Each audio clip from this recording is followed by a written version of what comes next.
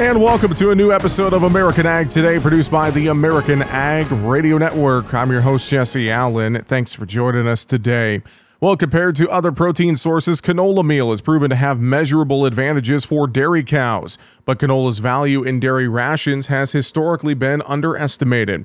Brittany Wood is the director of canola utilization for the Canola Council of Canada. She talks about what dairy producers should know about canola meal. We grow canola primarily for the oil, but that canola meal portion is also really advantageous for feeding livestock, particularly for dairy. Canola meal is quite frequently, as it's exported from Canada, it goes into the top dairy producing states within the United States. And so it's really valued as that preferred protein ingredient for dairy cattle. So the amino acid profile of canola meal really closely matches the amino acid profile of milk. And so it just further provides that support for the dairy cow in producing high quality milk. It also is a good source of bypass protein and many other nutritive components that the cow needs. And she talks about research showing the benefits of using canola meal compared to other protein options. A lot of that research is done in cows that are in mid-lactation. So what that research repeatedly shows is that the cows fed canola meal as that primary protein source produce more milk, usually about a kg or 2.2 pounds more milk per day. Early lactation cows were fed canola meal as the primary protein source, and those cows produced even more milk than what we would typically see in the trials that are in mid-lactation. There's significant evidence both through the research that's done and just on-farm use that cows find canola meal very palatable. Dry matter intake continues to be good, if not increased, when there is canola meal in the diet.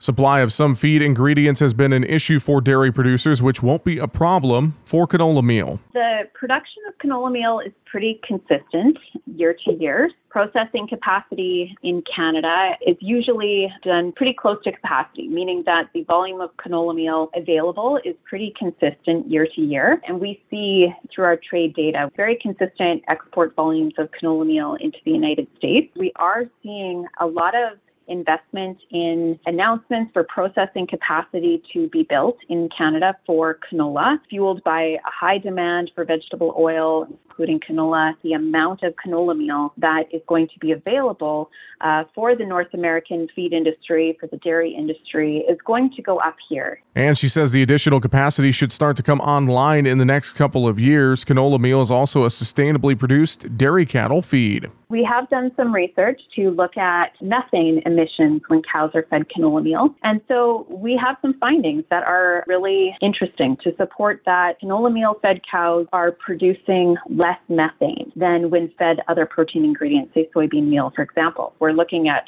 feed additives that are being developed to reduce that methane emission. But canola meal is an interesting idea about how can we take an ingredient that we're already using and consider canola meal as a potential tool to reduce methane output and at the same time to increase milk yield. For more information, you can go online to canolamazing.com. Again, that is canolamazing.com for more information.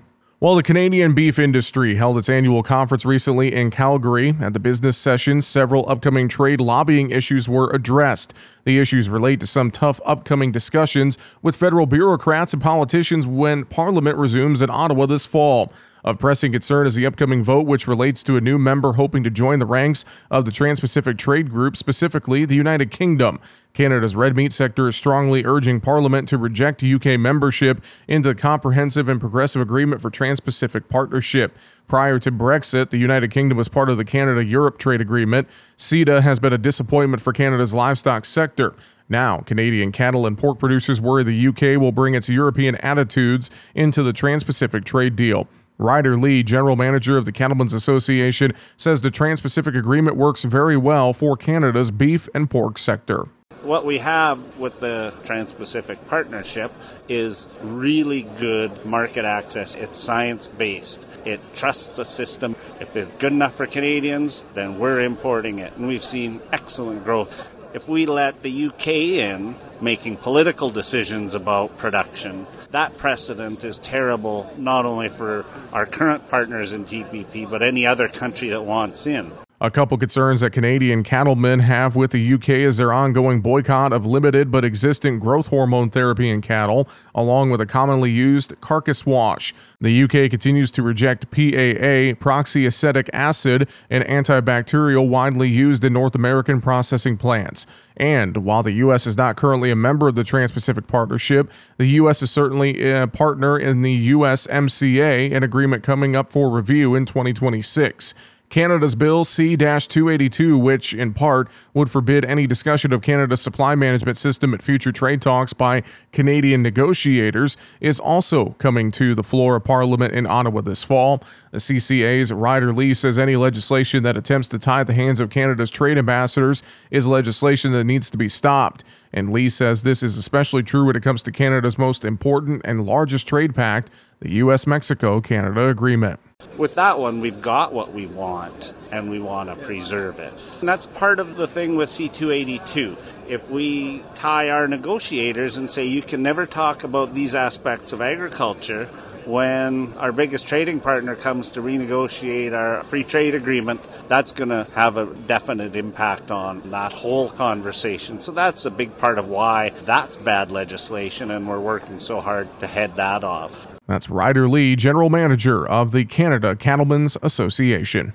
And Washington's apple industry is looking forward to better times ahead after India announced it was dropping its retaliatory tariffs against apples. That's news Jim Baer, U.S. Apple President and CEO, says means so much to Northwest growers. When the U.S. imposed the steel and aluminum tariffs in 2018 in the spring, India had overtaken Canada as our second largest apple export market, and it was growing fast. Exports of apples, principally from Washington State to India, went from second largest market and growing to just fell off the table and went almost to zero. And that was costing, in 5 years, that cost about $600 million in lost sales for apple growers. White House meetings with India in June, Baer says, ended very well. But the president and CEO of U.S. Apple says there's a lot of work still to do. Sales still have to be made. It's not like India went without apples for 5 years. There were other countries who were more than happy to swoop in and fill the vacuum that we left. So now we've got to compete against some countries that have much lower cost of production. Maybe the really hard work begins now in trying to make the sales and get back in there. But at least the issue is on the table, and we have an opportunity to compete, whereas for the last 5 years we had not had that opportunity. And Baer says the industry looks forward to once again shipping great apples to this valued trading partner. That's all the time we have for this episode of American Ag Today, produced by the American Ag Radio Network. I'm Jesse Allen, wishing you a great rest of your day.